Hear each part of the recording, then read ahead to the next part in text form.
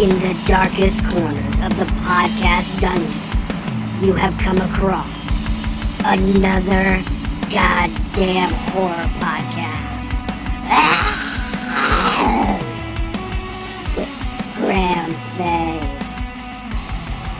Jonas Barnes, and Ryan Danley.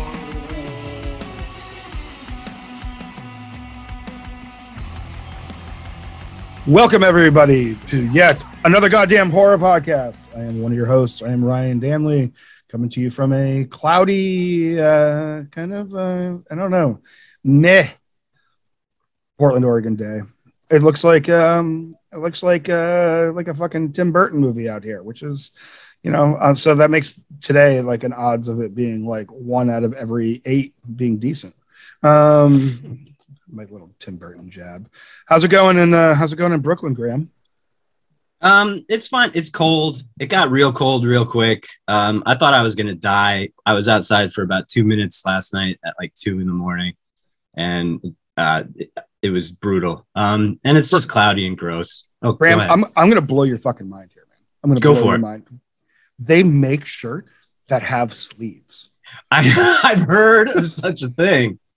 I heard they come with super long ones that go down. Yeah, some of them come all the way to your wrist. I gotta look into those. Like behind, and you can almost be like a cool goth kid and and get ones that are really long, and you can cut thumb holes in it, and you can put it behind it. That's actually a cool. Great idea. And then you hang out by like the smoking area by your high school. You know what I mean? Yeah. Well, yeah, it's pretty cool, dude. My smoking area is just by the trash. Outside the building. Jonas, how's the other side of Brooklyn? Oh, the other side of Brooklyn's just cold. Cold, cloudy, but I can't complain. It's my type of weather. I'm into it. Have you heard of these sleeves on shirts? Have you heard of this? I have. I just actually busted out the hoodie for the first time in a while. So it's getting there. I have a Champion hoodie. But like what's cool about Champion is I've lived through two different Champion eras. I lived in like New York hardcore, early 90s Champion era hoodies, like Gorilla Biscuits, Champion era. And now it's like coming back. So I'm like, oh, cool. But I'm also now like a mid 40s dude walking around and like a kid. It's pretty dope. You know what I mean? If you dress like you're 16, you'll never grow old. Well, we could continue talking about this, or we could talk to our absolutely incredible guest that we have here. What do you guys think? You guys think we should just keep talking about clothing, or should we maybe with the guest? I'm tired of getting bagged on for not having sleeves. Welcome to the show. Lucian, what would you call yourself? What do you call yourself? What is your job? I am the co-founder of and spokesperson for the Satanic Temple, and I'm also the front person for the superstar band Satanic Planet with Justin Pearson, Dave Lombardo, and Luke Henshaw. That's got to be such a great thing, such a great perk of being with the Satanic Temple and getting to go jump in this band with like legends like those guys. We had Justin on the show, and I've been a big fan of his work since the struggle days, and he's just such a legit guy, and that's got to be so fun to work with those guys and do that. Yeah, it was the result of me having done an interview with the UK Metal magazine, and they were asking me what bands I like, and I had thrown in Dead Cross, and then Justin reached out, and I had been a huge fan of a lot of his projects for a long time too. So he came around to do a podcast interview with me in Salem, and then it was there. He came with Luke, who does Planet B with him, and then somewhere in the course of chatting, we talked about doing a project, and originally it was going to be spoken word, and then we just started working on music, and Dave Lombardo jumped in, and now it's a whole project when it was going to be just a one-off thing. It's so good, and any of our listeners who haven't checked it out, please go check out the Satanic Planet.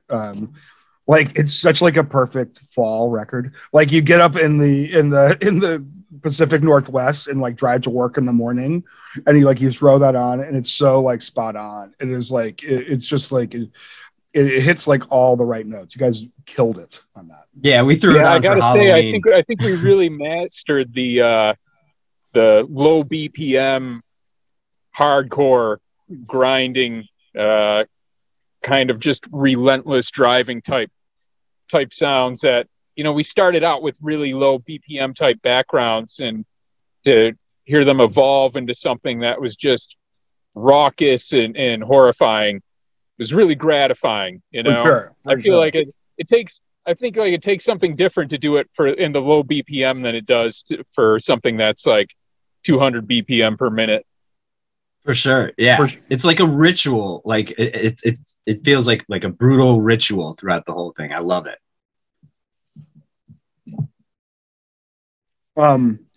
So you but did you have music experience before that, or was it just like that was your first? Not with vocals, and I didn't take too many risks with the vocals on the first album, so I really felt out of my depth there.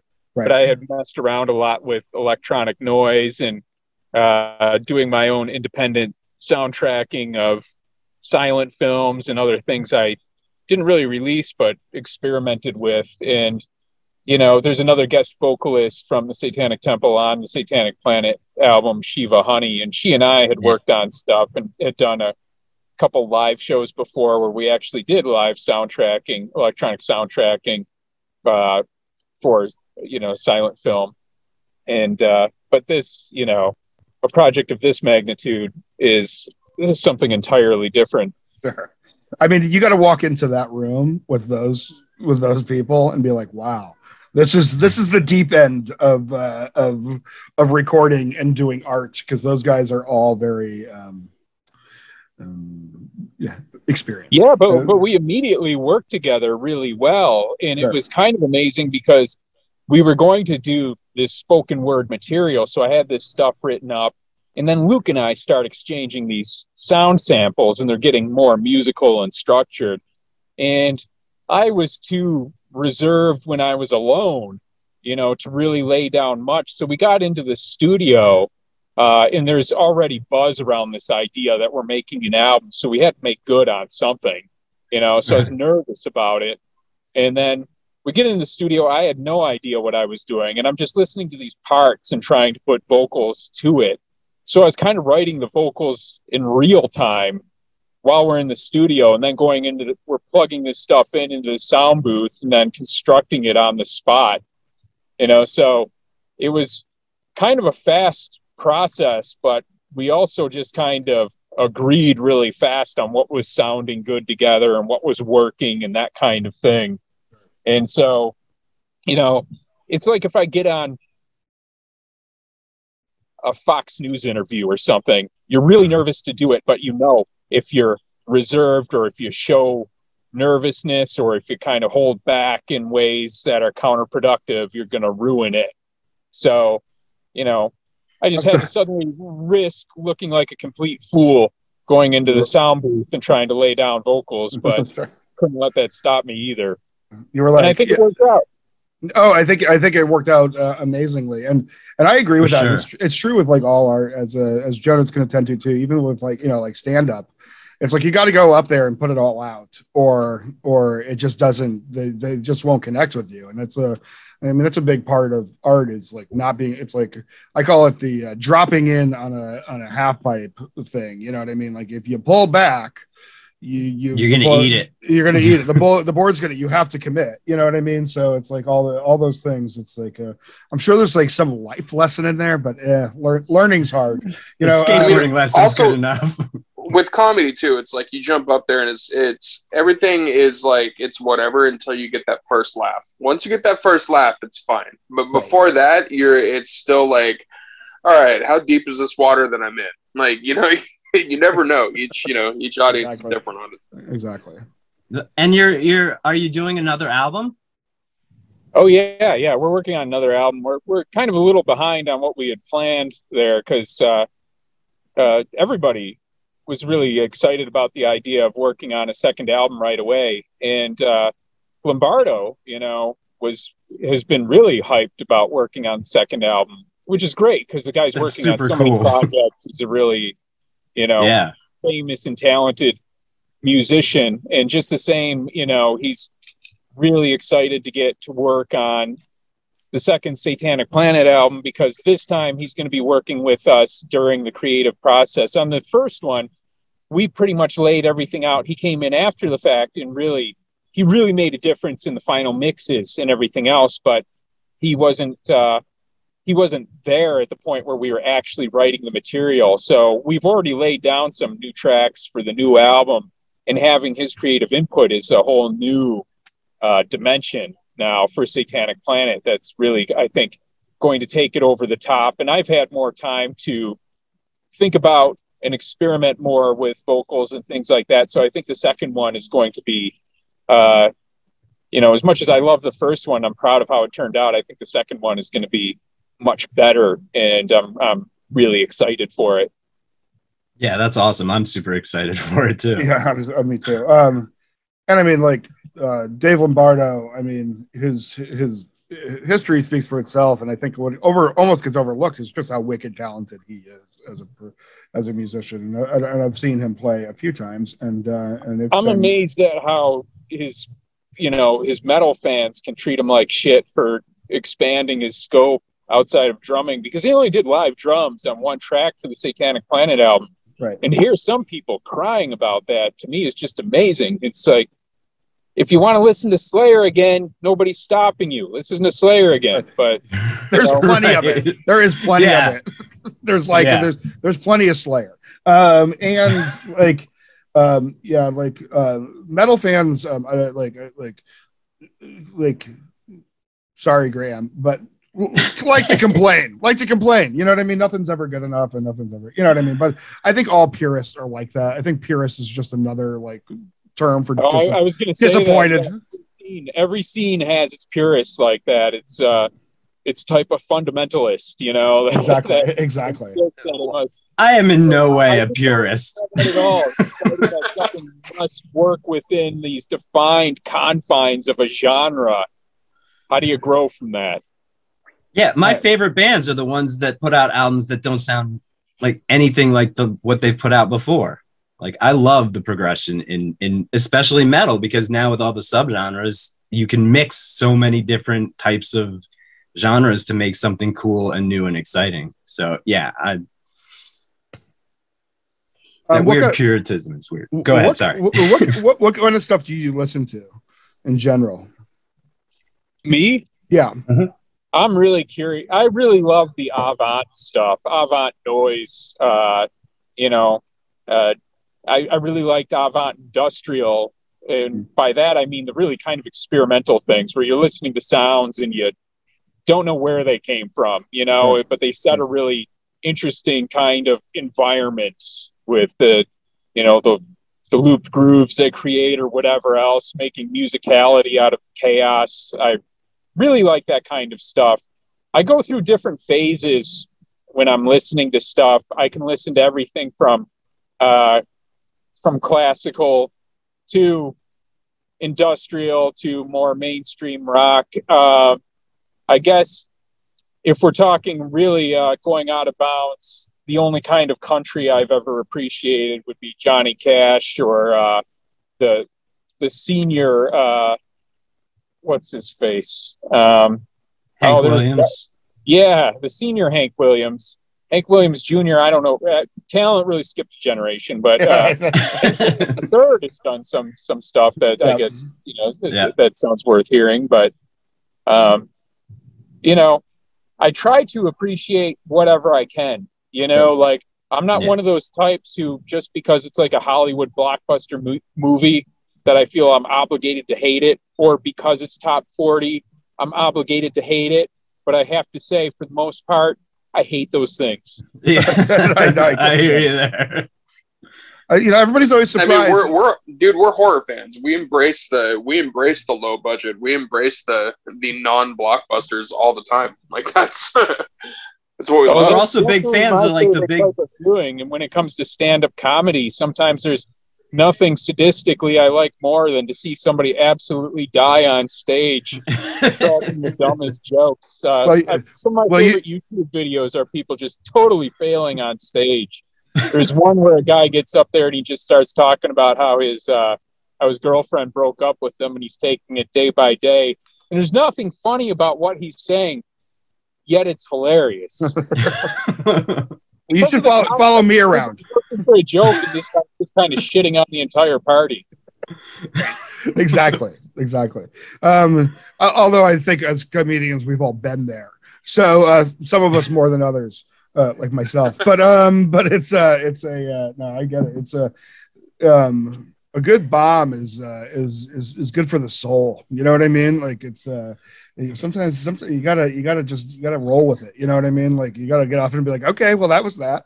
You know what I mean? I got that out of the way. So on the Satanic Temple, if people are unfamiliar at this point, which is I'm sorry if you are. If any of our listeners are unfamiliar, and this is going to be like probably the most standard question you'll get out of this entire interview or discussion. What is Satanism and what is it not? Well, I mean, there's a lot of people who try to claim the title of true Satanist. And as soon as the Satanic Temple was founded in 2013, the Church of Satan, founded in 1966, were claiming that we were imposters, of course, because they're the only true Satanists, and they codified it. And they're kind of a fake organization that's just a Twitter feed at this point, pretending to be the old the old Church of Satan from 1966. So it's kind of ironic, but it's like saying that one sect of Christianity is true Christianity, and bothering to get into that argument at all shows some kind of attachment, I guess, to one or the other. And those kinds of claims to authenticity generally don't mean to anybody outside the group. And I think it's kind of juvenile for somebody to say there's no other way to look at this, especially in Satanism, when you have this long history of Christians insisting that the only true Satanism would be theistic and would be a kind of veneration of cruelty and anti-human behavior and whatever it is that's considered Christian, they're against it type of thing. But we're a non-theistic religious group, which means we don't venerate a personal Satan. We don't believe in Satan as a supernatural deity, but Satan kind of contextualizes our beliefs, the way we order ourselves in the world, our ethics, the kind of community that we rally to, as an icon and a set of iconography. And it says a lot about where we fall in the kind of foundational socio-political myth, the idea that there is an ultimate higher power that everybody needs to worship and venerate. And we feel that's indicative of a whole kind of social order in which people live under a theocratic rule. And I think we're seeing a rise in theocratic efforts in the United States and in the world today, which kind of, I think, in a lot of people's minds, makes it more intuitive as to what the value of non-theistic Satanism is and where we fall on certain issues. And I think, the rise of Donald Trump and things like that, the rise of the theocratic movement in the United States has really contributed to the growth of Satanism and the growth of the Satanic Temple today, because I do kind of think we would just be viewed as an obscure and bizarre kind of cultural movement that people might not pay as much attention to if it weren't for the necessity of our kind of political activism now, which is what we're mostly known for, where politicians are trying to pander to evangelicals mostly by opening up public forums to religious voices and add more privileges to religious claims and that kind of thing. And, by constitutional law, if you offer certain benefits to one religion, they must be equally available to others. And that's where the Satanic Temple comes in. We'll say, okay, if you're putting up your Ten Commandments monument on public grounds, we're putting up our Baphomet monument, a satanic monument alongside of it. And of course, the politicians that move for the Ten Commandments monument to go up, they try to keep us out, which isn't constitutional. And we kind of highlight that diminished religious liberty in their efforts by asking for equal treatment at all. And so that's what's really put the Satanic Temple on the map and has forced people to consider the limits of religious liberty and to consider the meaning of Satanism in general now. Learning different things about what Satanism means to people who actually practice it, as opposed to what they learned in the 80s and 90s during the hysteria of the Satanic Panic, when everybody thought we were hiding backwards messages in music, engaging in infant sacrifice and using mobile crematoriums, which disposed of all the evidence, and had this New World Order movement. The whole QAnon conspiracy narrative existed well before QAnon. It just kind of took the Trumpism slant in recent times.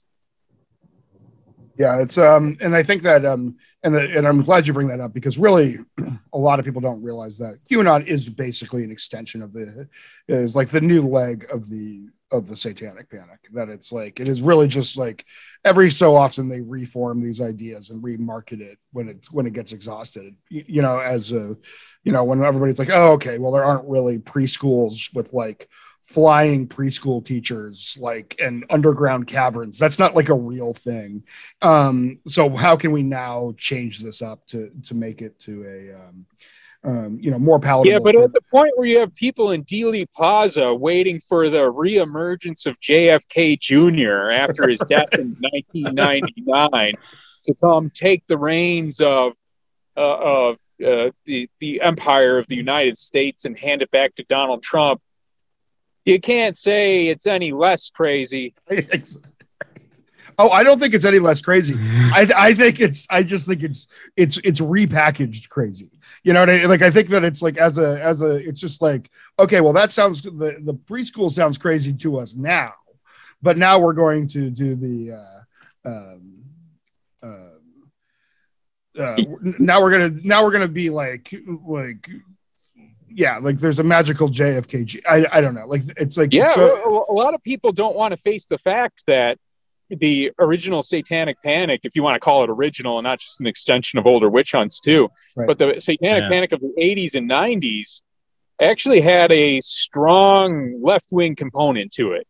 Mm-hmm. And there were a lot of people who identified as feminists at the time who had a different conception of feminism than you'd recognize as feminism today. They were very anti-sex work. They were very anti-porn, and they wanted people to realize that women had been abused, children had been abused, and people weren't acknowledging that. And that's a noble cause.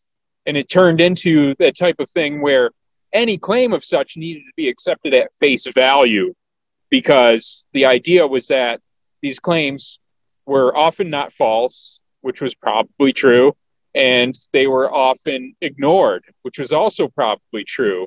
But as soon as the conspiracy theorists realized that any claim can be made and taken at face value so long as you attach this claim of abuse upon it, they take advantage of that. And that's why you see QAnon now jumping on to Believe the Children and saying that at the end of the day, they're just trying to protect children from child trafficking and stuff like that. That was an old tactic of the 80s and 90s Satanic Panic. In the old school of the 80s and 90s Satanic Panic, a lot of them are still around, and they've still been promoting these ideas, and they're appalled by the Trumpism, the political persuasion now of the resurgent Satanic Panic latching onto QAnon. So I think, we need to be vigilant no matter what side of the political spectrum we're on, and be sure that we're actually looking at the best available evidence, or we'll see this stuff happen again and again, moving back and forth on the political spectrum to either extreme side. And right now it just happens to be the far right Trumpers. Yeah. And go for it, Graham. Oh no, I was just gonna say it's the kind of going back to the activism. That's what sort of got me into the Satanic Temple. Was for a long time, I was drawn to Satanism and Satan just as sort of aesthetically. Like I would carve pentagrams into desks in high school and stuff. Like it always felt more comfortable. I've always been very anti-religious, but it also, when I sort of started learning about the Church of Satan, I realized I shared a lot of ideals, but also they seemed mean-spirited. And so I just sort of considered myself an atheist. Then you moved on to carving pentagrams into other school children's foreheads. Right, exactly. No, and then I saw Hail Satan, the documentary, and what drew me to the Satanic Temple was the activism and the actual like boots to the ground, like doing something positive. It just felt supernatural, not super, but very natural. And it was like we became members, me and my wife, and I surprised her with a membership actually, and she was thrilled. So yeah, it's the activism. Right. Yeah. My thinking is, why would you join an organization if it doesn't serve some kind of organized purpose? If we weren't organizing to do something good, if we weren't organizing to advance our rights in the world, why would we want anybody to even identify with us and perhaps just make themselves a pariah in the community? And at that point, you're just going to attract people who are using it theatrically like that, just to piss off their parents, scare their neighbors, that kind of thing. And I think that's the kind of market you would find within the Church of Satan, despite whatever efforts they were putting forward, just because if you're not doing anything, what else is it good for? And they famously attach themselves to a do-nothing philosophy. They argue all the time that politics has no place in religion and vice versa.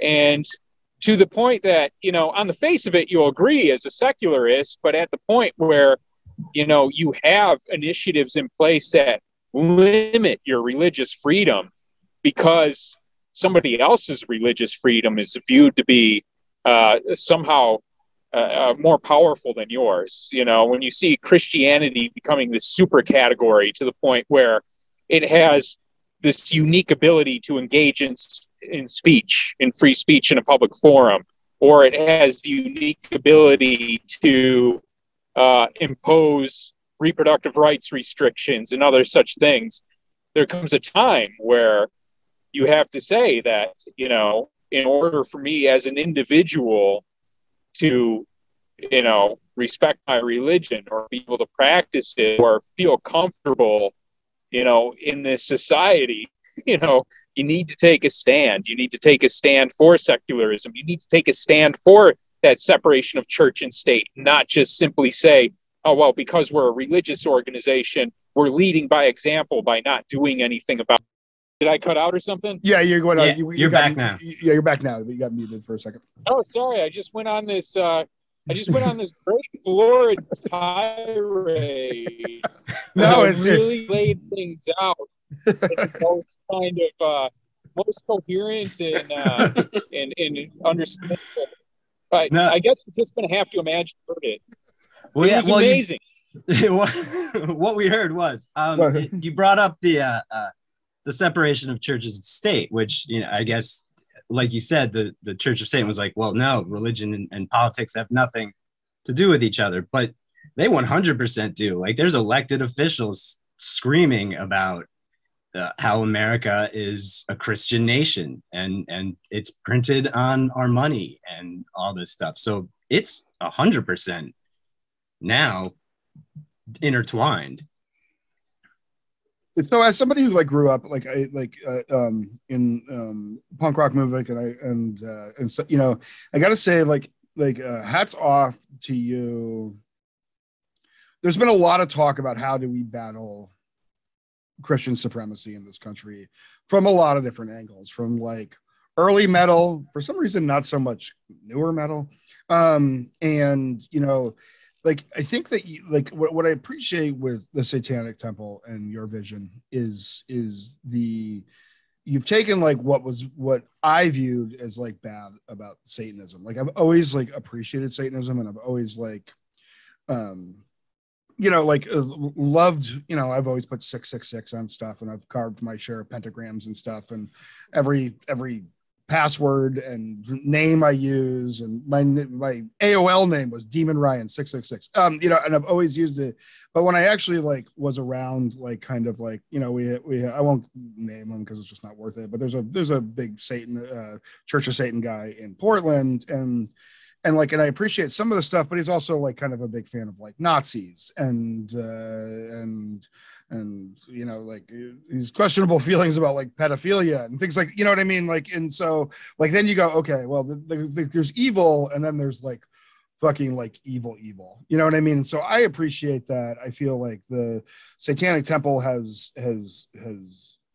separated themselves from like that sort of like predatory sort of like oppressiveness, because like in and of itself, like there's supporting evil, and then there's supporting like the evil that will, I don't know. Does that make sense? Well, if you want to get really into the history of modern Satanism, the brilliance of Anton LaVey was supposed to be that he took these terrible ideas and removed the bad elements from them, the counterproductive, really regressive elements, and just took the good and tried to turn it into a positive philosophy of self-empowerment and improvement. And he did that by taking this social Darwinist text, Might is Right, from the 1800s, late 1800s. And it was this racialist social Darwinist manifesto that said all these horrific things.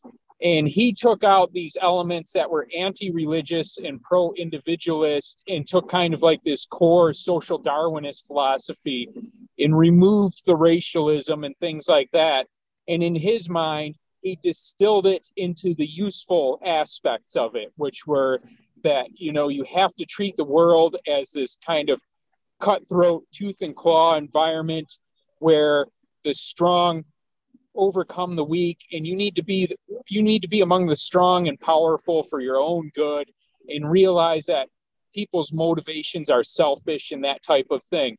And earlier on in my life, I agreed with that. That matched with what I had seen about the world. And later on, I came to disagree with that as well.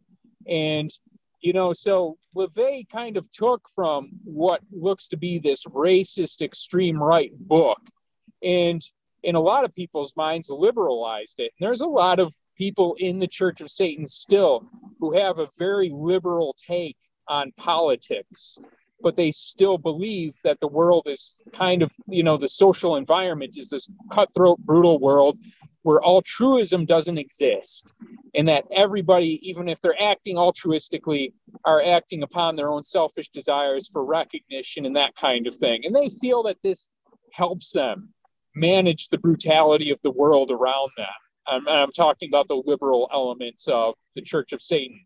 But also, of course, the fact that there's those roots of that philosophy coming from a book like Might is Right does also still draw a lot of people who would have sympathies towards extreme right-wing stuff too. And in fact, it can just attract people who like to be shocking and like to look at the extremes one way or the other. So you do have elements of that too, and but it's a very complicated world to navigate. Sure. Modern Satanism. And then we come along and we say, no, we think altruism and compassion do exist. And the research regarding evolution and reciprocal altruism and things like that show that we really have developed cooperative tendencies. And that's what's really helped us to thrive and evolve further. And we are very much social animals. And that doesn't take anything away from our Satanism being a left-hand path religion, which is about improving oneself as an isolate intelligence, not about yielding to this idea of a uniform one or wholeness or whatever else. But you can still be a community. You can still work collectively together to preserve individual rights and the ability of individuals to engage with the world on their own terms. And that's what we do. So we don't feel like we're taking away from Satanism in any way. In fact, if you look more at early Satanism and the romantic satanic movement in literature, Byron Shelley and political activists from that kind of literary movement, you'll see that there were a lot of socialistic tendencies and the idea of Satan as a liberator against a kind of tyrannical dictator, as kind of a motivating icon against an oppressive kind of social framework. So I feel like we're kind of more of a continuation of those earlier concepts of Satanism. And it's really, I feel, the LaVeyan pro-police state, kind of pro-autocracy philosophies that are really kind of an aberration in that modern satanic thread. We actually had Sandora LaVey on the show, and she's a friend, and she had nothing but good things to say about you guys and you specifically. She absolutely adores you. But yeah, she also, we love her too. She was recently back in Salem doing a performance for one of our events. Yeah, she did it for the Halloween weekend, right? Yeah, and she came out of LaVeyan Satanism, and there's a lot of people come out of LaVeyan Satanism and do not see the Satanic Temple as being so bizarre from what they believe, because the overriding principle is being able to adjust yourself to the best available evidence. It's not hanging on like a fundamentalist to a social Darwinist philosophy when it isn't shown to work.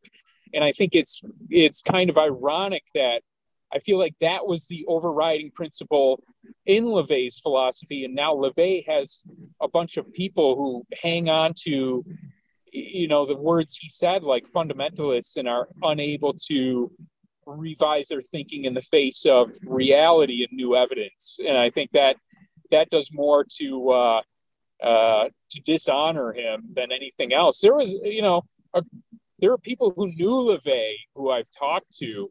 Adam Parfrey, who used to run Feral House Books, he's since deceased, and other people who knew him, interviewed him, or whatever. And some of them seem to feel that he would like what we were doing. And I know other people in the Satanic Temple might be uncomfortable with that idea, viewing him as a right-wing character who latched on to Ayn Rand. But it's not about the politics. It's about how you come to your politics. And I tell you, people need to be a bit more flexible about allowing people to revise their beliefs in the face of evidence and allowing them into the fold, because I feel like the polarization we're experiencing right now demands that people stay on one side and can never be invited to the other, and that doesn't help ananybody. Not at all. Yeah, I agree 100%. Yeah. And honestly, like when you talk to Zanzora, she has the same message. She does a ton of activism work and a ton of what I mean. So I think in the basic, and it's what I like about the tenets of Satanism is like you lay it down, and I think some basic rules are really good for a lot of things, because like sometimes like when like if you look at like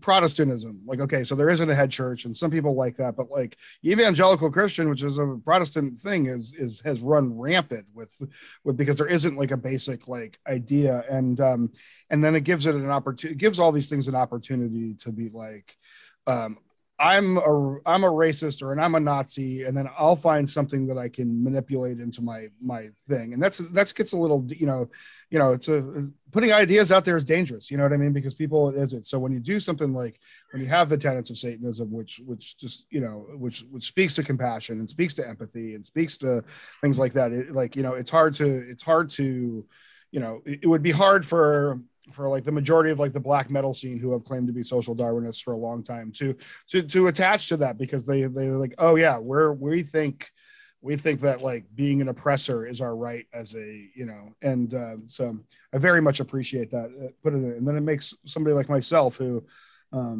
during the Satanic Panic, wanted everybody to think I was a Satanist, but you know what I mean? But later on, just didn't want anybody to think I was a Nazi.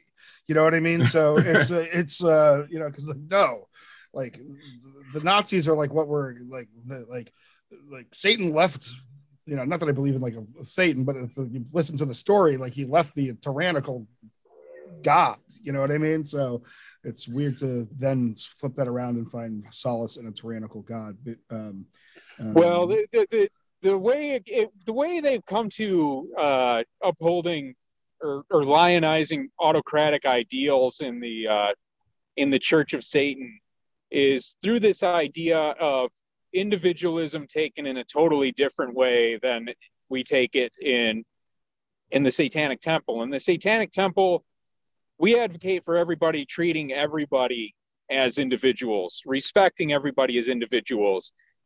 The Church of Satan really focuses on this idea of stratification and that some people are lesser than others. And they've always tried to deracialize that and take away any kind of,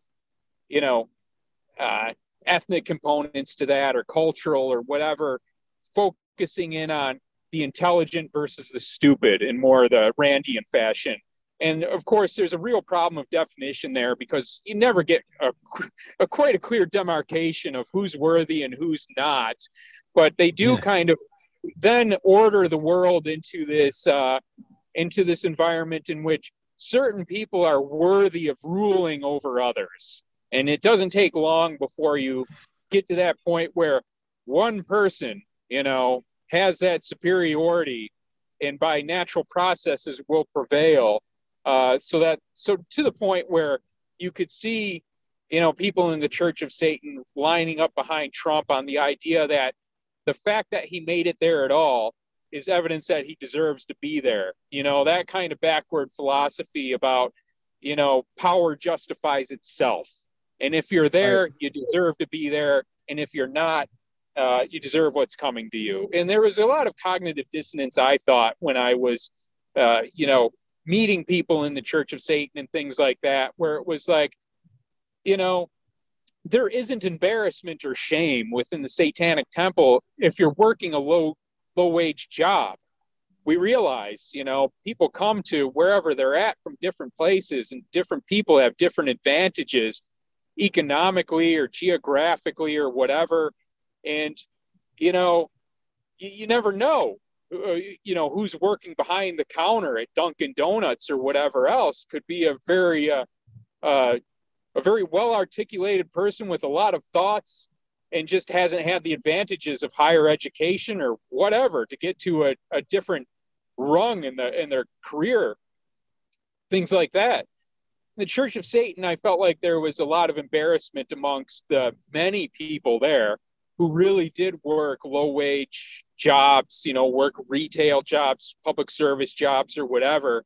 And they seemed to be pretending they were something they weren't, that they were part of some economic elite or whatever. And you saw a lot of posing and pretending, that they were in this upper strata, just merely by having the ability to see outside the boundaries of Christian society.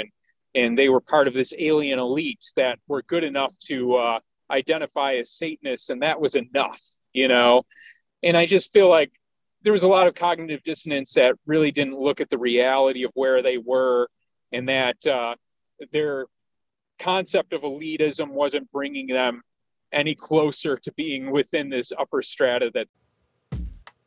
My name is Elia Lucero. And this is Tavon Gonzalez. And we are E&T Phone Home, two Brooklyn bartenders who work in a movie theater. On our show, we talk about the charming innocence of Paul Rudd. Movies, actors, and all the rabbit holes they lead us in. Like Shia LaBeouf and Holes, or those poor ladies in The Descent. But besides Stanley Yelnats, we also talk about what we're reading and listening to. It's our face versus Robin versus Batman. In past episodes, we've spoken about the difference between a Heather and a Veronica with Susan Kent and Megan Plunkett. Talked about zombie caper flicks with our friend Rachel Wilmer. Or the daytime cults of Sweden with Graham Faye. That nerd bro down with Omar Holman. Yeah, we're just a couple of Renaissance nerds, so please join us on E&T Phone Home wherever you find your podcasts. Peace out, Cub Scout. they were imagining. They did have Sammy Davis Jr. I'll give him that. Sammy Davis Jr. was amazing, I'm glad he found Satanism. It's one of my favorite facts. Right. Whatever criticisms I might have about the Church of Satan, it does piss me off when biographies of Sammy Davis Jr., Jane Mansfield, or any of them try to diminish that by saying like, it was just a joke. It was just a one-time thing or whatever. It's like, oh, fuck you. You know, if you're not able to take a clear-eyed view of this person's whole life, you're going to bury that kind of thing. They bury people's atheism too, you know, in certain biographies or whatever. And I think that's a disservice to everybody. For sure. 100%. Yeah. I mean, but like, it's one of my favorite Halloween facts for people is that, you know, like Dave Mustaine is a Christian and Sammy Davis Jr. was a devil worshiper. So, that's just one of those things that I think people need to know. Did you grow up into horror movies, or did the attraction to Satanism? Oh yeah. I definitely did grow up into horror movies. I grew up in Detroit, and there was Creature Feature would come on every Sunday, and they would play. I keep forgetting what the Led Zeppelin song was, but they would play like the interlude part of that song as though it were like horror music, and it's the part where, you know, the guitars are kind of going wild and he's going, and there's all that reverb and everything. And they would show different images of like Universal monsters, and there would be trails as a still image of them moved across the screen. And they would sometimes play like, you know, credible movies from like the 30s and 40s. They'd play like the Universal horror films, Bela Lugosi and stuff like that.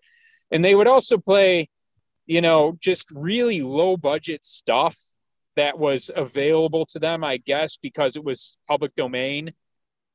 And it, you know, even as a little kid, I enjoyed laughing at really unconvincing low budget horror films, just for the fact that they were very ineptly done.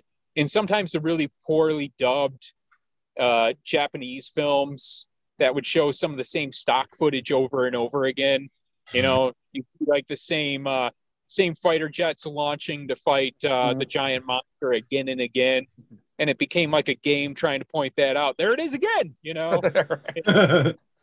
And I've never grown tired of that, and it wasn't until, and I felt like that was more kind of a personal fetish of mine until like Mystery Science Theater came out and made a whole show of just, you know, cracking jokes along with shitty films.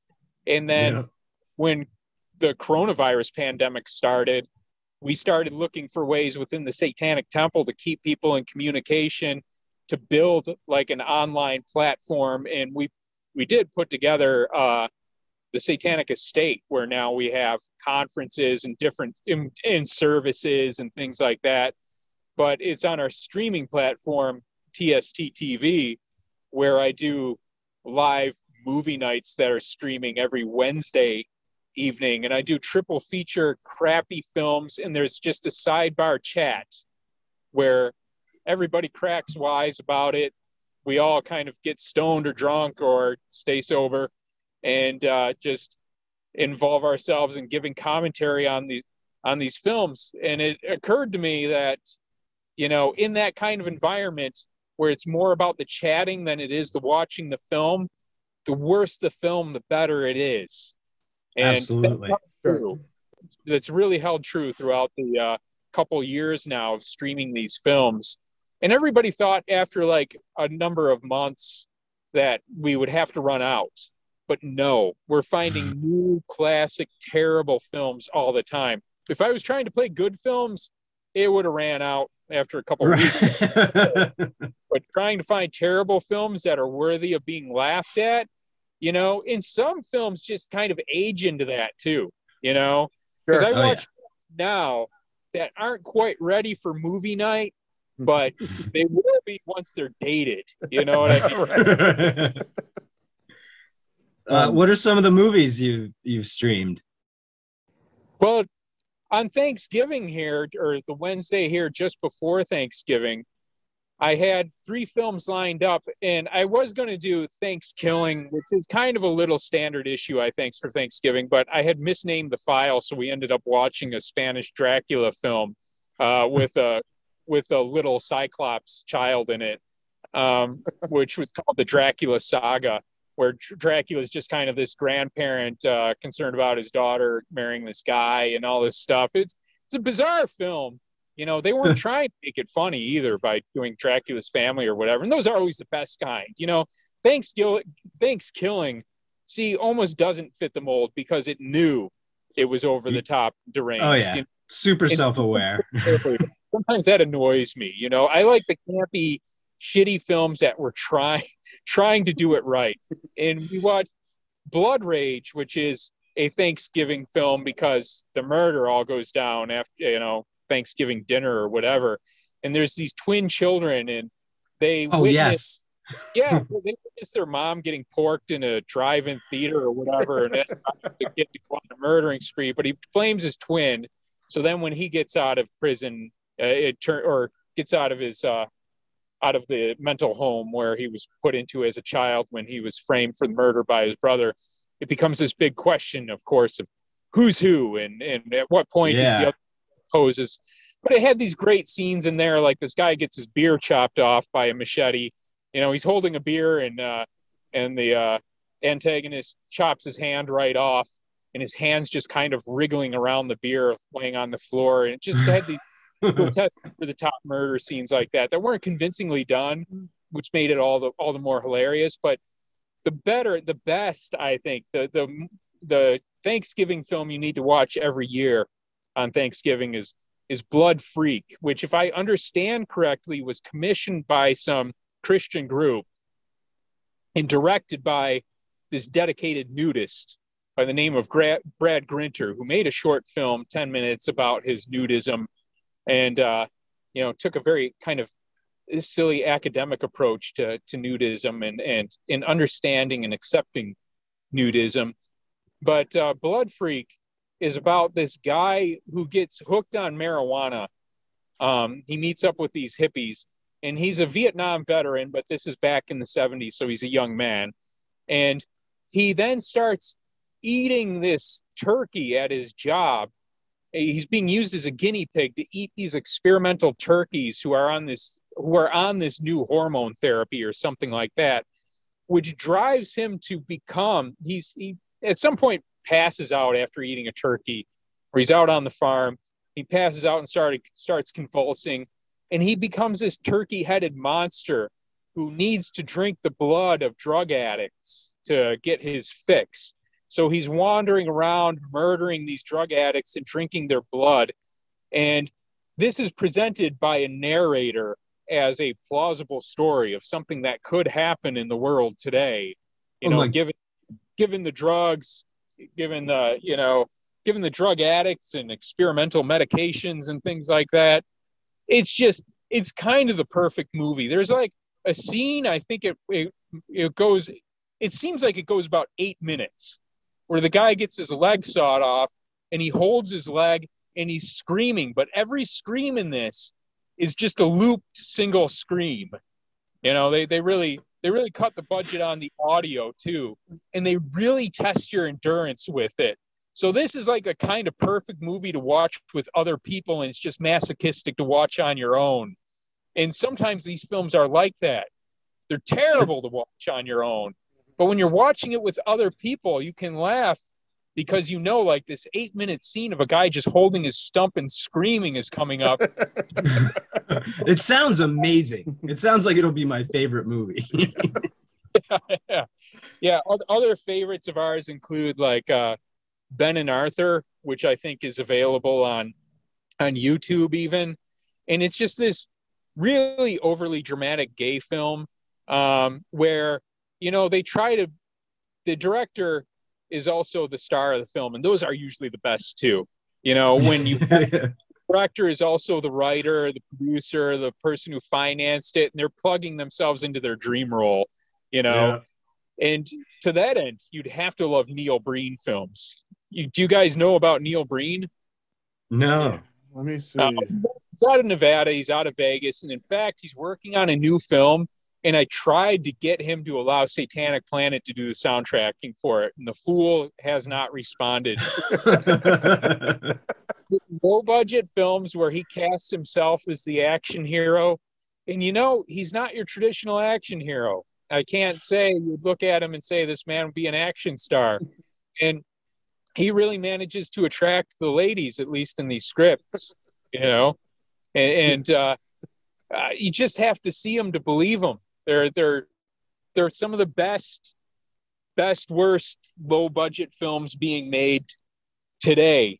And I can watch them and say, man, who is this for? Who watches this stuff? But I have to realize that it's me. I'm watching this stuff all the time. He's got a bunch of them. I'm looking at it right here. He's got two with Google entries, Fateful Findings and Twisted Pair. And yeah, he doesn't look like it's like like you got to give credit to people for just going for it. You know what I mean? Like, I'm just going to do this. And Fateful Findings is an independent film, came out in 2012.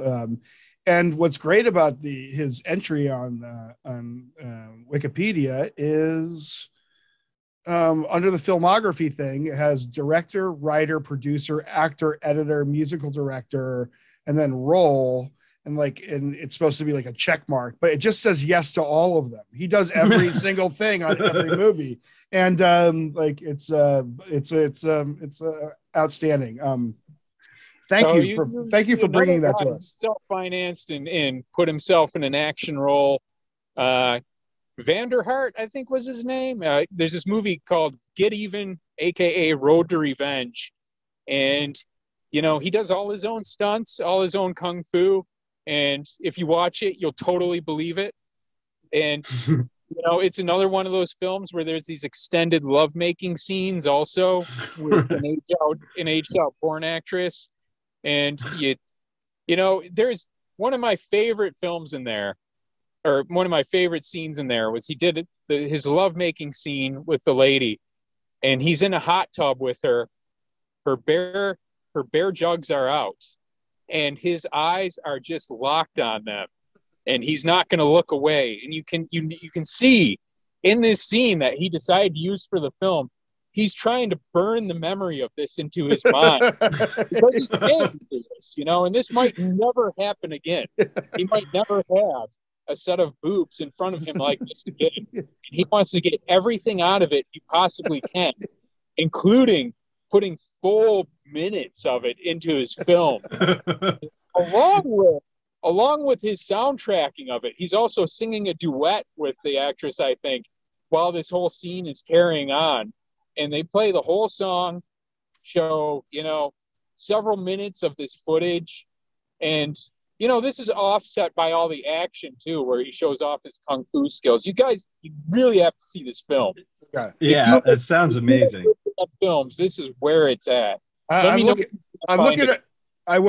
at some GIFs of it, or some trailers of it. It's really incredible. It's really shameless would be the word that I'm using. It's like he's like I'm not afraid. I'm just going to do this. This is really you brought some excellent movies to the table. So I have a recommendation. Actually, it sounds like it might be right up your alley, Lucian. Have you heard of Burial Grounds from 1981? Yes, I have. I don't think I played it at movie night, though. I used to have like a special DVD edition of that one.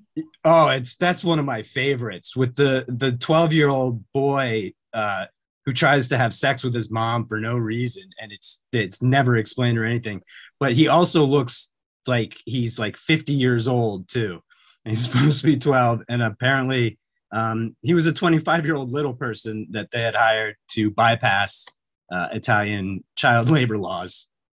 But that's one of my favorites because it's a zombie movie where the zombies get smarter but not faster. So they're just getting like bigger tools and better tools, but still just kind of using them the same way. It's pretty great. Yeah, it's cool that you've heard of that. Actually, not a lot of people I bring that up. It's funny that you brought up the Dracula movie that you accidentally streamed because I subscribe to a thing called Horror Pack, and they send me movies every month on like Blu-ray and stuff like that. And one of the ones that they sent me this month, I just got it like 2 days ago. I'm actually super jazzed that I got it because it's a piece of shit movie in the best way. It's Dario Argento's Dracula, and it's from 2012. Have you ever seen the Dario Argento version of Dracula, Lucian? No, I don't even think I had heard of it. I saw the remake of Suspiria, but I had no idea that Argento made a Dracula film in 2012. It's crazy. I've loved some of Argento's stuff, though. And when I was in Italy, I was flipping through the channels one day, and just on daytime TV, there was an Argento film, and I was wondering, do they do this all the time over here? Like, is it just? I think Argento's stuff in Italy shows up kind of like Skinamax shows on for like us, where it's just like if you pop the TV on from like 11 p.m. to like 4 in the morning, they probably just throw Argento movies on there on Italian TV, just like, yeah, go ahead and just watch this. Because like when his movies are good, they're great, but when they're bad, they're amazing. Like it's one of the things like this. Same with Fulci too. I forget the name of the Fulci film that was like a Dungeons and Dragons type thing. Oh, you have to look that up. But it was so over the top, like it didn't work in the same way the gore films do, because it was sword and sorcery. And you expect that to be a little tamer, even though there's swordplay and stuff like that. Not with him. I mean, he just took it so ridiculously over the top that it was just like that. It was hilarious. Was it Conquest? Yeah, it was Conquest. Yeah. That's funny because Fulci's movies are also kind of that, like exactly like you said, it's the same way. Because when they're bad, it's like I did a watch party with a bunch of friends, a bunch of horror friends too, and we watched Demons, his movie Demons, and like when he does stuff that's over the top, and like you can tell the budget is low, and you can tell that the practical effects are, I'm not going to say they're phoned in, but you can tell they're done on a shoestring budget and stuff like that. It jumps it up to that upper echelon of just really fun bad movies, and Fulci is one of the masters of that. Because like again, when his are great, they're great, but man, when they're bad, like I can't stop watching them. And that's what happened with this Dracula one, because it's Dracula 3D. Like it's called Dracula 3D, and first off, you don't need to watch it in 3D in any way, shape, or form. I've done that. I highly do not recommend. It's one of those ones that's like the 3D. Oh no, one of the worst. No, possibly the worst Dracula film though is the one with Coolio, and have to look that one up. It takes place in space. It's like it's just Dracula in outer space on a spaceship. Coolio is somewhere in the cast. And I actually considered playing this film for movie night during October. I was playing all Halloween films, and there was one time I was playing all Dracula films or whatever. This year, I decided that film was possibly too shitty for movie night. Because when you get a shitty film, you still want it to be paced, in a way that it just doesn't bore the piss out of you, Sure. There's certain types of bad film. And like Ed Wood, he's the kind of the classic terrible film, but you notice his films were paced really well. Sure. They hold your interest, and even when you're laughing at them, you're continually laughing at them. You're not reaching to turn it off, and that's what I think sets Neil Breen's films apart too. I'm never watching Neil Breen's films, listening to this terrible dialogue, seeing this nonsensical plot come together and these ridiculous ideas, him trying to cohere them. I'm never not entertained. Entertainment is what it's all about. Right. I just don't feel that maybe this Dracula in space film filled that requirement of being entertaining, but sometimes you play it with other people and different things affect them in different ways. And like I said, I'm somebody who can laugh at an 8-minute scene of a guy holding his bloody stump just because it becomes almost avant. You know, when are they going to cut this? And Neil Breen did that too. There's a scene in Neil Breen's film Double Down where he starts running ape shit. He just starts running towards the horizon. And I'm not sure what the point of it is, but he starts doing that. And I was watching this the first time and I was stoned and I was thinking like, okay, he's still running. And then I was saying to the person I was watching it with, I was like, I think we're going to see him make it all the way to the horizon here.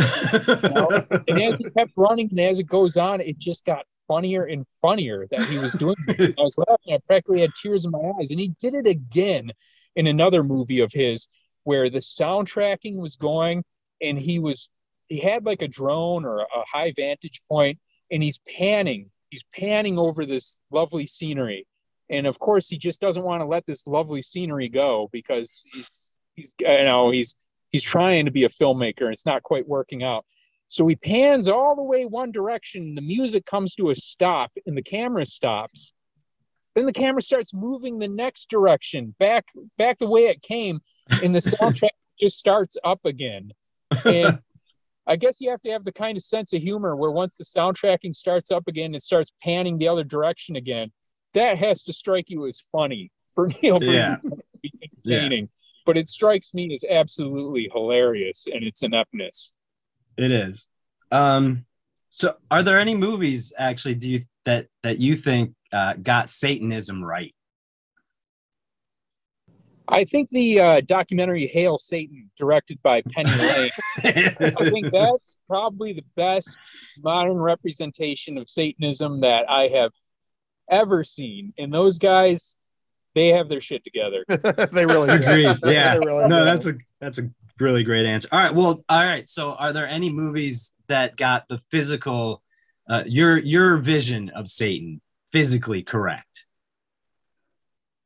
No, because I like the idea of Satan as being this kind of malleable character to the moment. It's kind of in line with our philosophy regarding ritual as well, where there's like these general parameters about the character, but given the occasion, you know, it calls for something different. And that is in line also with our kind of anti-autocratic philosophy, our procreativity, not procreationativity, but we're very much in favor of creativity and the arts. And, you know, that hasn't always been a given with religions, and especially the Abrahamic religions have often had an acrimonious relationship to art and artists, you know, whereas our headquarters houses an art gallery.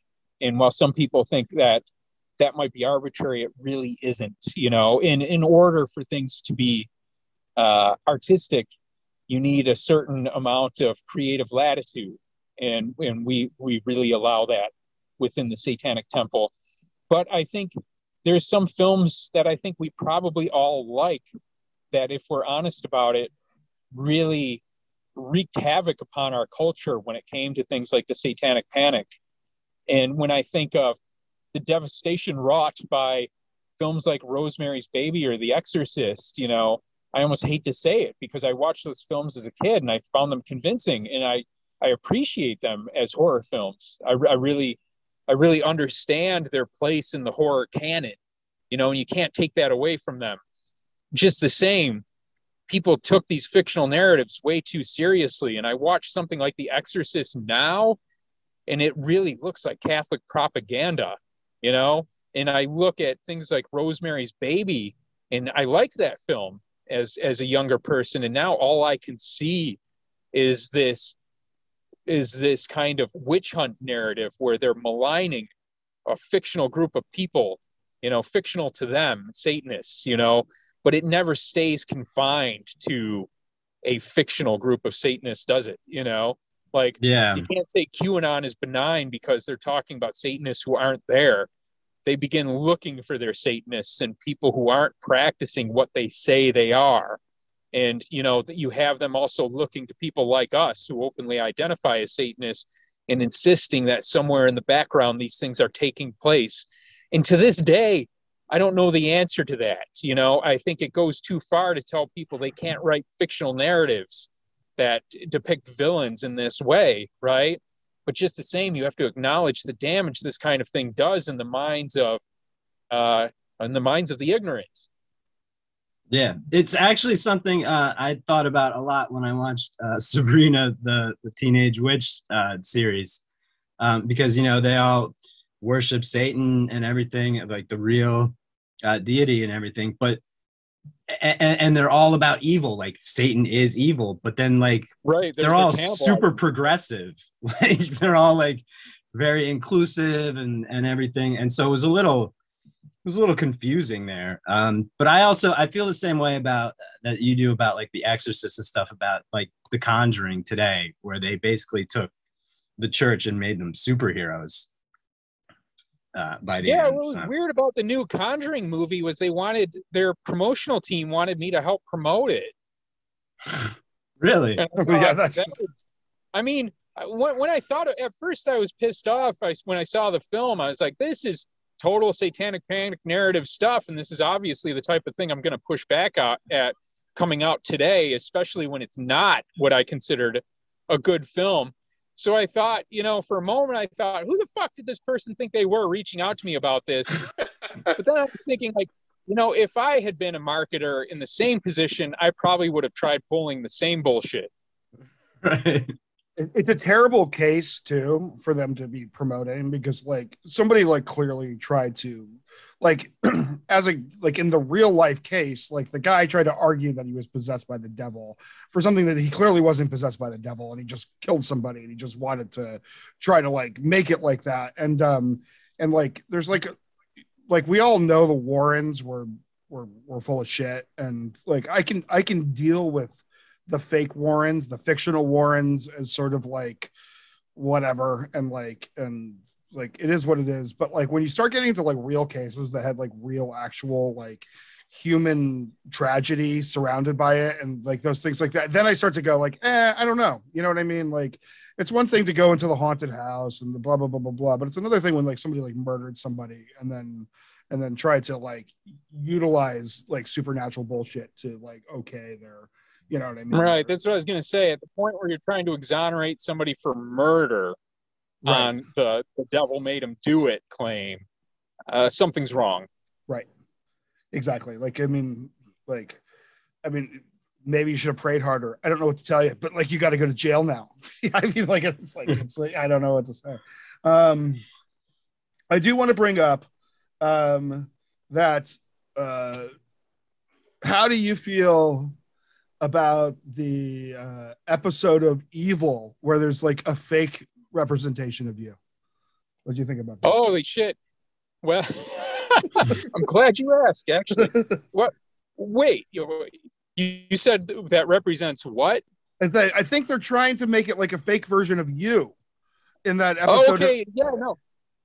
Okay, I thought for a moment you bypassed representation of me for something else. That would have been funny. Right. I thought maybe you didn't know that they made a fictionalized me I know. the show. It's like, and I kind of liked the show up until then because it had cool imagery, and yes, it's a bit of Catholic propaganda and all that too, as well as all of it. But I can sort of put that aside for horror's sake a lot of times. Like, but ultimately, then all of a sudden, like a fake you was in it, and I was like, and then they did you wrong. I'm sorry.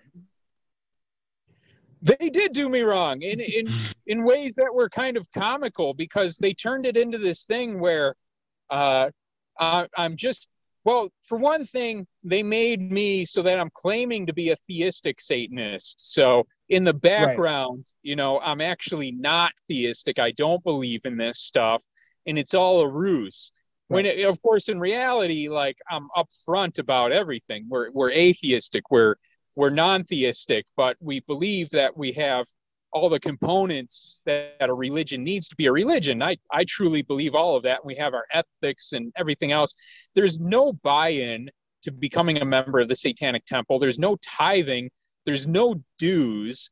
So it's difficult to say that we're running some kind of financial scam. But in this show, they had it so that we're doing all of this for T-shirt sales, which made no sense to me at all, because we can sell fucking T-shirts anyways. We were selling T-shirts before we were IRS tax exempt. And in fact, we weren't going to seek IRS tax exemption until it became obvious that that was being held against us.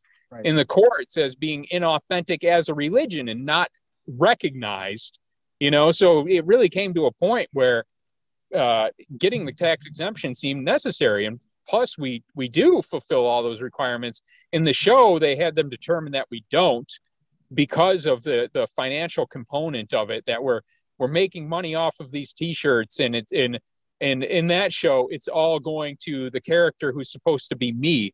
And so I knew that there was this show that made a fictional depiction of me. So I decided I would throw in the episode on a streaming movie night, and we'd all watch it together, because I have this regular audience of people. And I hadn't watched it before because I was worried I wouldn't have a real sense of humor about it, because I get a lot of shit on the internet. I have a lot of conspiracy theorists making claims about me one way or the other, either that, I can be anything from George Soros's communist lackey to a crypto fascist Nazi trying to infiltrate the liberal set of the cultural war kind of thing. So it comes from all over the place, and I'm really losing my sense of humor about it as time goes on. I try to be thick-skinned and everything, and then knowing that there's a fictional depiction of me who's doing it all for the money, when literally I could have done anything else with my life earlier on and been more financially stable and secure and made more money, that becomes a little hard to handle. But watching it with my movie night crowd, I thought, all right, maybe this will be funny. And we get to the point where fictional me, apropos of nothing, I've never watched the show before. This is the only episode I saw, so I don't know how this fit in with the broader narrative. But he just all of a sudden, out of the blue, is called upon by the show's main protagonist, I take it, at least one of them, and she decides to fuck him. Yeah. So he fucks her.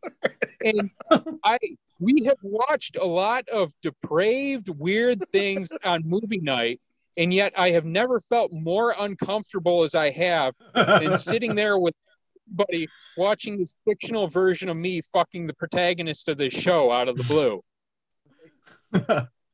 Then she does you dirty. I don't know. And then she does you dirty too. She lies about it when you bring it up. I don't. So I assume they're going to bring me back at some point, and at that point, from anything in my real life. But I thought, are they going to make it so she's pregnant? What are they going to do with this? Yeah, it's you should contact the actor. See how that goes. But yeah, I just was like, it's funny because the show is actually can be pretty good and has amazing imagery and stuff like that and stuff. But they got to that, it was just so ham-handed and so poorly done on something that's such a hotbed subject. And I don't know, I thought it was very disappointing. And yeah, the show apparently lives in a Catholic reality, because exorcisms are real. There's demons around and stuff like that. Right. It looks like a very Catholic universe that they're in, and they're the only way they could. I don't know. I mean, there was no way they were going to. There was no way they were going to treat us appropriately in that kind of environment. Right. But I kind of, I ended up seeing it a second time, and it made me wonder if they were implying that something. I assume they have to get back to it, because they showed the guy who was supposed to be my business partner in this. He's giving this service, right? And at some point, they listen to a recording of it, and somebody says, "Now that sounds like a true believer," indicating that there was something more going on. But they didn't come back to it. So I was wondering if they're going to get back to this at some point, and the idea will be that even though we're disingenuous in what we say, we're playing with these powers that we don't understand and actually bringing evil into the world. And I think that's a very plausible narrative for them to go towards, because if we do engage with Catholics who are willing to speak with us and still hold these beliefs, that's typically what they think. Mm-hmm. If they're willing to take what we say at face value and realize that we're non-theistic, and and really engage with us honestly, honest on their terms. It's like, accounting for their supernaturalism, they understand that we're non-theistic. They understand how we see things, but they still believe that what we're doing has this supernatural influence that has a very negative consequence. And I think that might be where the show is going if they come back to me again. I mean, I kind of hope they do, just because, like, I don't know, because it's like at least like interesting, and I'm like, I feel like party to that. But on the other hand, like it was so silly and so poorly done that. But I have to admit, I watched this one episode where a character that's supposed to be me comes in and fucks the protagonist, and I thought, that's traumatizing for me. Like, this is awful. And yet now anything I watch, I'm thinking like, all right, now a me has to come in there and fuck all of them. Right? Like, why can't this work out on every show? Yeah. Now I'm used to it. Now I expect it. Right? Exactly. When you get the VIP treatment, and you're brought to the head of the line, you're like, oh, come on, guys, I'm not special. Next time you're in line, you're like, this sucks. I think so. I got bumped up to the first class once, just because I long story, but and then I rode in first class, and I'm like, I don't know how I could ever go back there again. Like, you know what I mean? Like, it's like the seats are so small. Like, will somebody close those fucking curtains, please? I'm tired of. They don't account for you bringing your legs. Exactly. I want to live in an alternate reality now, Lucian, where you send a strongly worded email to the creators of Evil, being like, "Listen, first of all, I don't fuck like that. You got it all wrong." It was in a car. I send the best strongly worded emails. I bet. I used to have that down to an art. I used to send them arbitrarily before I started doing, before the Satanic Temple was a thing. I used to send superfluous complaint letters to companies. And sometimes they just send me stuff too. I would complain about stupid advertising and things like that. I could put together a book of this stuff. And they'd send you free stuff. I should teach classes on strongly worded emails. I brought that to writing press releases for the Satanic Temple, and I think that really kickstarted us. That's pretty awesome. That's pretty good. So I think we'll get into the Sinister Six, the big six opinion questions now. And you can expand on your answers as much as you want, or pass on some if you want, no problem.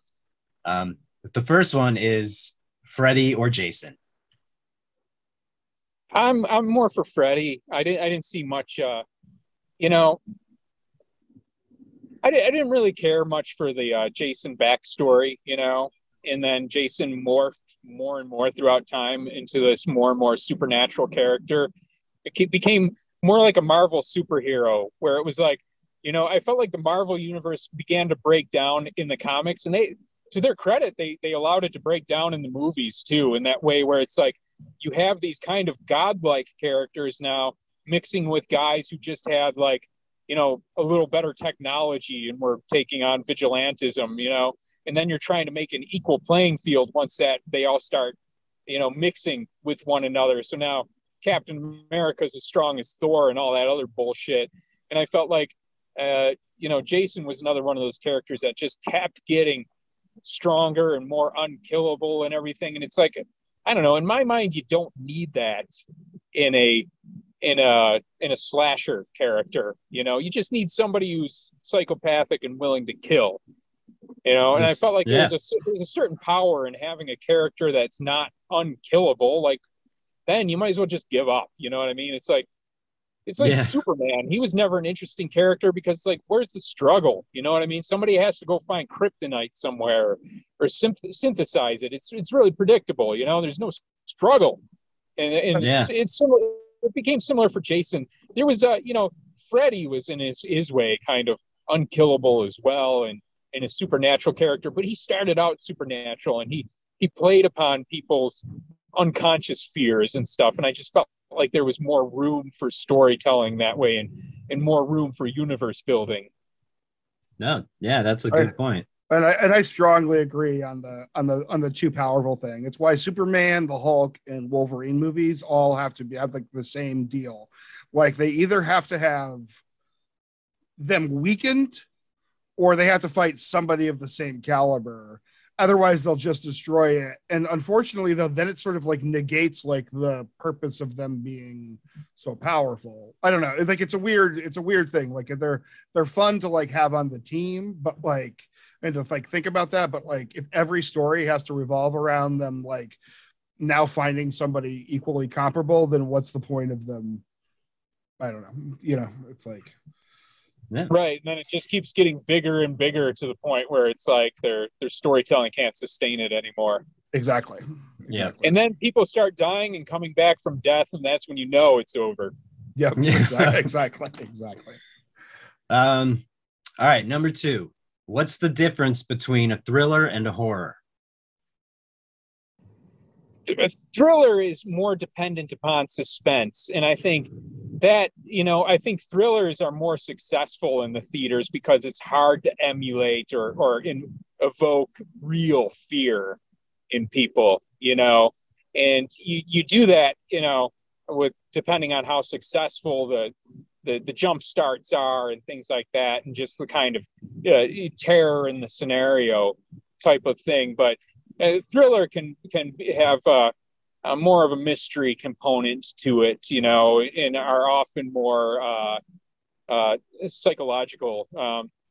And I feel like one of the better horror film series of our time, which people probably don't recognize as such or probably don't consider as such, was the Chernobyl series on HBO. And that was almost a masterpiece in depression, more than anything else. But I really felt like they did a great job of showing just how horrific. There wasn't a suspense to it. You knew what was happening and you knew it was going to happen. You knew the danger involved, and I think that's the difference. But it was horrifying, and it was and it's horrific to see the outcome of that. So it doesn't always depend upon some psychotic anti-human character. It can be just dependent on such conditions that aren't amenable to human life, and certainly if something's plausible or true, that can be all the more horrific still. Yeah, no, that's a great good. I like that you brought up Chernobyl as a horror. That's pretty great. Yeah. All right, what horror movie influenced your taste the most? The horror films that influenced my tastes, this is going to make me sound like a real old fart, but I think what must have earliest set the tone for me were films I didn't even find scary at all, but were the Universal horror films. I really liked those. I'm talking like 5 years old now, and like the Blob films too. Like when I was that age, really resonated for me for some reason too. There was just this creeping faceless horror is overtaking everything and growing bigger the more it destroyed. And depending on where you were at, you could find yourself in a situation where there was no escape because it would envelop the entire bowling alley, like in the Blob 2. Certain different concepts really struck me as effective earlier on. There was a Hammer horror werewolf film. I don't remember if it was Mark of the Werewolf or I remember the environments and the look of it, but I'm not sure what. I think maybe it was the Legend of the Wolfman or something like that. But there was just this scene where a man. Are you talking about Curse of the Werewolf? Yes, he's caught in a prison cell, Yep. And he has a prison mate, and he's telling the prison mate, like, shit's about to go really south here for you because you're locked in this cell with me, and in the full moon I'm going to become a werewolf. And the guy is like, oh, come on, fuck off, like get ready for a night of romance or whatever. And the full moon comes out and the guy starts sweating and convulsing and stuff, and his cellmate's getting increasingly worried. And that whole thing struck me as really effective as a kid. That idea of being locked in the room with the guy, and that struck me as also the most powerful part of Bram Stoker's Dracula when I read it too. Everybody on the ship that was moving the vampire to London, and he was killing the crew one by one. They were his food supply, and they would see him at night. And I thought, it was just, I just thought it was, I think it was more the concept, and that it struck me at the right time, at the right age, where I understood the concept, and therefore it was horrific, even though it was done in an old film with not the best special effects, Sure. If you could erase one movie from existence, what would it be? If I could erase a film from existence? Wow. I guess a lot of people would look at like some of the Riefenstahl films, like Triumph of the Will, and look at its role in motivating, the Nazis during World War II, and say, they would get rid of that film. But I don't know. I doubt that would have a really significant effect. And it's hard to say, without being able to look back in time and reverse engineer it, what films have caused what kind of devastation due to what people's beliefs. But I gave that kind of limited insight into, the double whammy of The Exorcist and the popularity of Rosemary's Baby, and helping inform the satanic panic that came after that. So I'm gonna have to pass on that, not because I don't find it an interesting question or I don't have opinions, but I feel like if we thought about it hard enough, there'd be a whole lot of films. For sure. But then you're acting as a retrospective censor too. So that's true. Yeah, that's why we have people pass on that one. Yeah, I said Scream, and I love Scream, but I just also love Chaos. And I think Scream did so much for the horror genre, it would be completely different if it never happened. So that's why I don't actually think that Scream should be erased. You pulled a Thanos snap with the Scream one. Yeah, that would remove so much shit. It's so funny 100%. Because that, out of all the questions that we ask on this one, honestly, that one people pass the most on. And I mean, that for sure makes sense because it's, that's a tough one. But your answer also on that was kind of perfect too, because like you can go the opposite way on it. You can either get rid of nothing or get rid of so many things. Yeah, totally. So many things. You can either like respect art and erase nothing, or like just go into a lot of problematic movies. But anyway, I think it's the Rob Zombie Halloween movies, and I'm fine with whatever that happens. I'm good with it. So like, I think there's nothing worse than we didn't get stronger as a people with those movies. So I'm fine. Oh no, and I got to admit, yeah, I kind of broached this topic with my movie night crowd about Rob Zombie's films, and I love the idea of his films. He'll do these interviews, and I'll think this is going to be a great film, and I watch it, and I'm like, not so much. Yeah, I'm really disappointed about the fact that he's doing the Munsters. I just feel like, God damn it, leave the Munsters alone. Yeah, it's the worst. It's the worst news.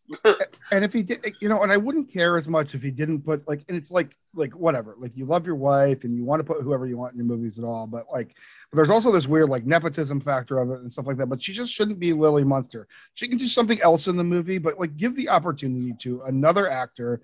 There are plenty of women out there who have worked their way up to get these starring roles and the very few starring roles in horror, and give it to somebody. I don't know. That's just my take on it. And well, if his history is any measure, none of these up and coming actors are missing out by not being in it.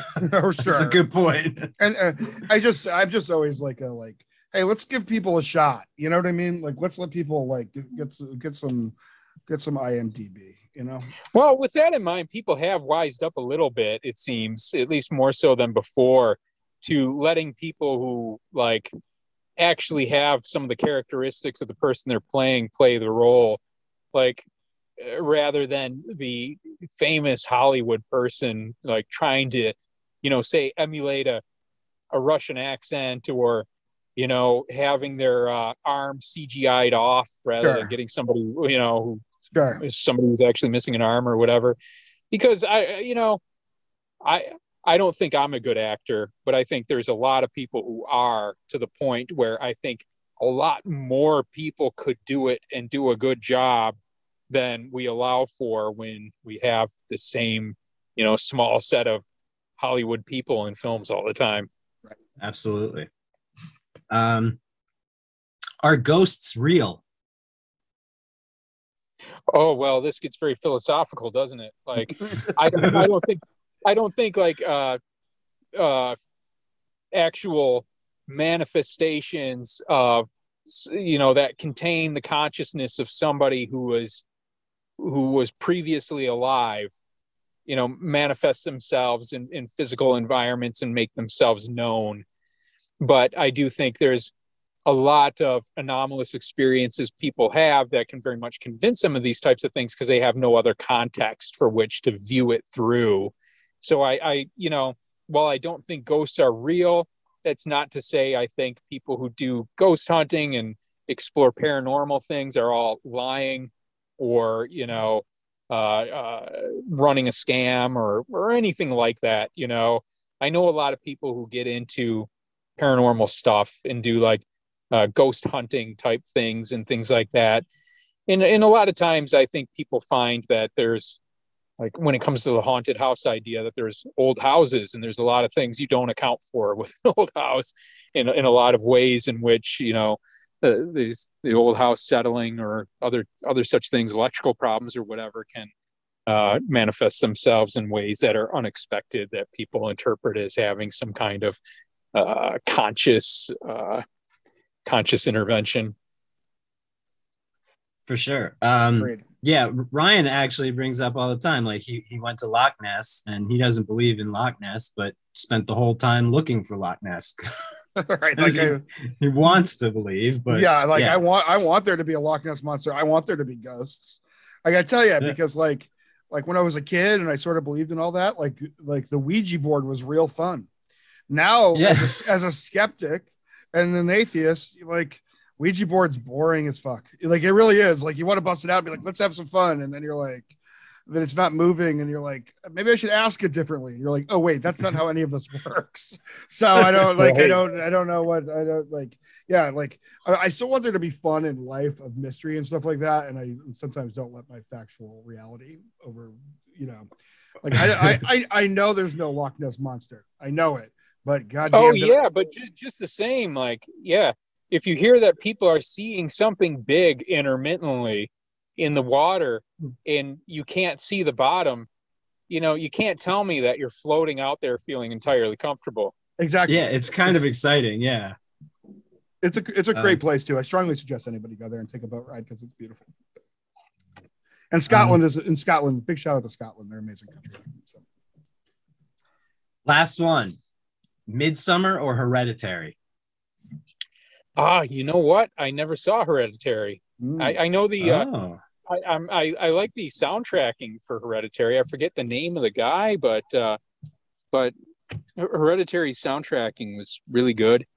And Midsommar, when I saw that, I was not in the mood for it, and I felt like the slow pans over the environment and like the camera following the character thing. I was not in the mood for that. So I would have to watch it again to see if it really clicked for me. But and that's where I really differ with a lot of my peers. A lot of people around me who like the same things I liked Midsommar a lot, and I just did not get into it. Sure, I can understand that, like I'm like, I love A24 movies. Like I love them, but like I have to be in the right mood for it. I can't just slap it. I think I'm more in the your camp, which with like 90% of the time, I just slap on a something just kind of fun and something sort of like, something I can enjoy. And like, if I want to like sit down and Yeah, something that won't disappoint you, because disappointment is the point. right. Yeah. Exactly. Yeah.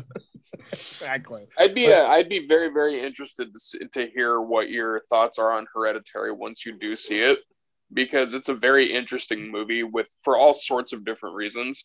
But from the spiritual aspect of it, there's a lot of really insane shit that happens in the movie. So I'd be super curious to hear what your thoughts are on that when you actually do watch it. Yeah, I will check it out for sure. It is kind of an oversight of mine that I let that one cruise by. There's some really great imagery in that movie, and some really kind of like really fucked up moments that are pretty awesome. So I'm a Hereditary person. I think Midsommar is good, but it's definitely like I got to sit down and get ready to watch it sort of movie. So. And also the director's cut, which I would always recommend, is like 3 hours long. So it's not an easy one to just sit down and watch. And they're also vastly different movies. Like the thing with Ari Aster is the way that because they're both his movies, sometimes directors have a signature or whatever. Those are such different films energetically. That I think it's actually just interesting in that sense, because the fact that those are his first two movies and they're so vastly different is very interesting to me. But you can tell that, like, he's going to be a legendary director, like even just based off his first two movies. Yeah. Well, this has been an awesome episode, Lucian. Super awesome. Yeah, we really appreciate you making time for us. This is the part of the episode where we do any recommendations. So we usually go first and let our guests take us out. So if you got anything musically, movie wise, anything else, I came up with green onions once, because if you put green onions are like 79 cents, and if you put them in your meal, it makes like your meal like $10 better. Just anything you can think of on that you're into lately. No, I just have a belated zinger. Okay, let's hear it. Okay. Well, maybe he can teach Rob Zombie a thing or two about directing. You know what? Listen, Rob Zombie needs to do two things. He needs to only give his wife vanity parts, just like quick vanity parts. That's fine. And also, he needs to stop making every single movie that he makes about incest in some way, because I swear to God, if the monsters fuck each other, I'm going to lose my mind. I'm going to lose my mind. They're so gonna. Yeah. 100%. All right, you want me to just go first? Go for it, man. Yep. All right, I only have one, I think, this week. It's Human Impact. They're sort of like an industrial rock band, very aggressive, super good. I just saw them last night live at Market Hotel in Brooklyn. And Market Hotel is actually a really great venue too. So if you see any shows, I recommend that place too. It does not look like a venue from the outside. Doesn't sound like a venue either. No, it sounds like a hotel. It was super weird. Yeah. And it's like a triangle shape. And actually behind the band, there's a huge window and you can see the J train go by like every few minutes. It was kind of cool watching these bands just like tear it apart and then the train go by in the background every once in a while. So yeah, Human Impact. It's members of Unsane, Cop Shoot Cop, and Swans. And this is their new band. They already have 2 records out. Both of them are super good. Check that out. Very cool. I got a couple of recommendations this time. First off, one thing I wanted to mention, Lucian, the first time I saw you was actually at What the Fest here in New York, when you did the Q&A with Maria after the Hail Satan documentary. So I remember. Yeah, that was a really cool thing. So it was really cool for you to come on the show and everything, and like, you know, have us talk to you on this. Aside from just what I had seen from the Q&A, like everything you talked about was really cool with this. And obviously, the documentary is incredible, and people should watch that. But I will do a couple of other recommendations really quick. Two movies that are on opposite sides of the spectrum of the same scenario. The first one is the good one. It's called Tailgate, and it's on Shudder. And it's a road rage movie it's a Dutch road rage movie. And it's awesome. It's like a road rage slasher. Very, very cool movie. Now, on the opposite side of the spectrum of road rage movies, this one is so bad that it's good, and it's called Unhinged, and it stars Fat Russell Crowe, and it's awesome because it's super, super terrible, but super fun as well. And then music, the new Emigrate album. I just watched that. Yeah. Emigrate, that one just dropped, I think like 2 weeks ago, 3 weeks ago, or something like that. So check that out as well. The Rammstein side project? Yeah, it's the Rammstein side project. And it's interesting because it doesn't sound like Rammstein at all. Like, it's his own thing. It's like, the best way to put it is like it's a modernized take on like 80s synth metal. So it's not industrial like Rammstein is. It's definitely got more of like an 80s, like almost synth pop mixed with heavy metal. And it's very cool. It sounds very, very cool. So. I am going to, we had our friend Johnny Taylor on earlier this week. He said to say hi, Lucian. I think you did his podcast too. I did, yeah. Well, hello to Johnny Taylor. Yep, he's a good dude, good friend of ours. I recommended Odd Future, and I'm going to do it again. I'm going to recommend early Odd Future stuff. And revisit it all. It's all so good. Please go to YouTube and search Odd Future Fallon. It's super good. It's super good. It's like one of the best live performances ever on Jimmy Fallon, no less. Yeah. They kind of treat Jimmy pretty funny. Tyler, the creator, like jumps on. And it's actually their first television performance, and I just think it's incredibly talented. It's a horror themed. I know Tyler hates when they're called horrorcore, but it's a horror themed production on the stage, and it's just very, very, very good. Check that out. Movie wise, I'm going to suggest Random Acts of Violence that is on Shudder. It is absolutely dear Shudder. By the way, I'm having trouble with your app on my Roku. It keeps logging itself out, and then I have to reinstall it. So Shudder folks, please help me. You're my only hope. But Random Acts of Violence is very good. Covers some of my favorite stuff, comic books and slasher horror, and how they combine. It's about a comic book writer who writes a comic book about a slasher, and somebody is doing the slashing from the comic books on it. So that's very good. I strongly suggest it. Good, solid, well-paced slasher flick, good gore and stuff. And I'm going to recommend a book this week that I'd like to say I'm reading, but I'm actually like listening to it because I drive a lot for work right now. It is Anoka. It's a collection of indigenous horror by Shane Hawk. He's a indigenous horror writer, and it's a collection of he's got a bunch of stuff out, but it's a collection of his stories, and it's a damn good introduction to his work. So please dig in. Anoka by Shane Hawk. Lucian, what do you got? Check out my friend Jason Lennox. I guess look him up on Twitter or look up his name. He's coming out with the satanic coloring book, which I contributed art to. Certainly look at the products and books of Shiva Honey. She did guest vocals on Satanic Planet, and she's put out a satanic book on death and dying, and she's also put out a book of ritual practices for Satanism. And also check out the new book by Lilith Starr. She's another one of ours from Seattle, and she recently wrote a book about what it is like being a TST Satanist. And really check out this band Satanic Planet. I think they did a really great, a really great first album, and hoping that we can get on the road and do some live shows and make people more aware of this project.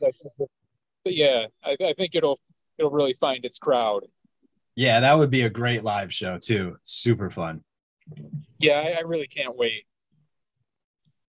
So one question I do have right before we go is when is the best time to say Hail Satan? As a hello, as a goodbye, or just when you feel like it?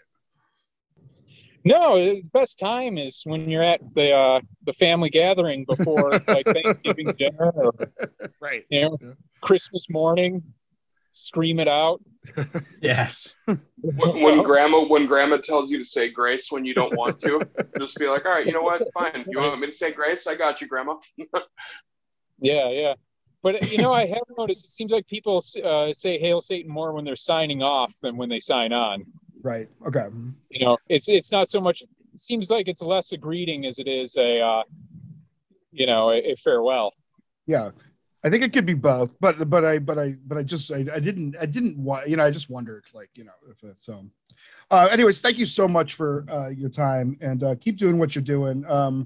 Keep doing what you're doing in Texas. I hope that's going good. I meant to dig into that today, but where can people support you? Where can people help your fight to because you're fighting a good fight in Texas about against the anti-woman bill and all that. So where can they do that?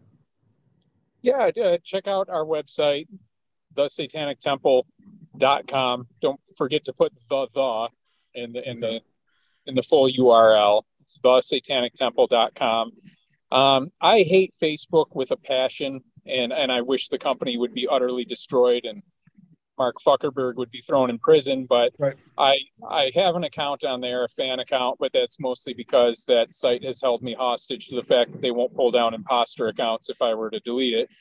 Right. But I am active on Twitter, so I can be found there, and people can kind of keep up with me and us in that way. Cool. I also have a Patreon page, which is kind of how I make my income. You can read the stuff there without paying anything, but if you are able, to subscribe and throw in any amount, so that's appreciated too. Awesome.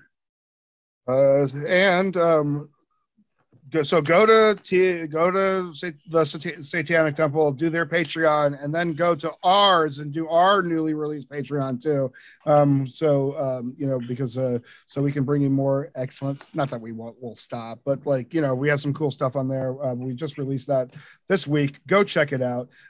Big thank you to all of our listeners. We are getting more and more every day, the amount in the first hour or two of dropping a new episode is blowing my mind. So thank you to all our listeners for tuning in and making this a reality like this. To be able to talk to amazing people like Lucian and all the people that we've talked to lately is absolutely great. And if you're listening to us for the first time, we have tons of great content back at it. Go check out our Justin Pearson episode where we talk more about Satanic Planet. Go to listen to our Kyle Kinane episode where we discuss, with one of the funniest guys alive. We have so much great stuff out there. We have, and we're really glad to be part of this and do it. If you have suggestions, leave them on it. And most of all, a big during this holiday season, or anytime, but if you are having a tough time and the narrative of life doesn't fit with you, the narrative of your supposed life doesn't fit with your real life, and you're having a tough time, please reach out to us. We would love to talk to you, and take care of yourself. This is a tough time of year for a lot of people, and we are here to support each other, and we all do this together. We love you all, and please take care of yourself. Go start some fires, break some glass, and hail Satan. Hail Satan. Jonas? Hail Satan. Can we get one from Lucian just because? Hail Satan. There we go. Thank you very much. Perfect. Y'all take care. Thank you.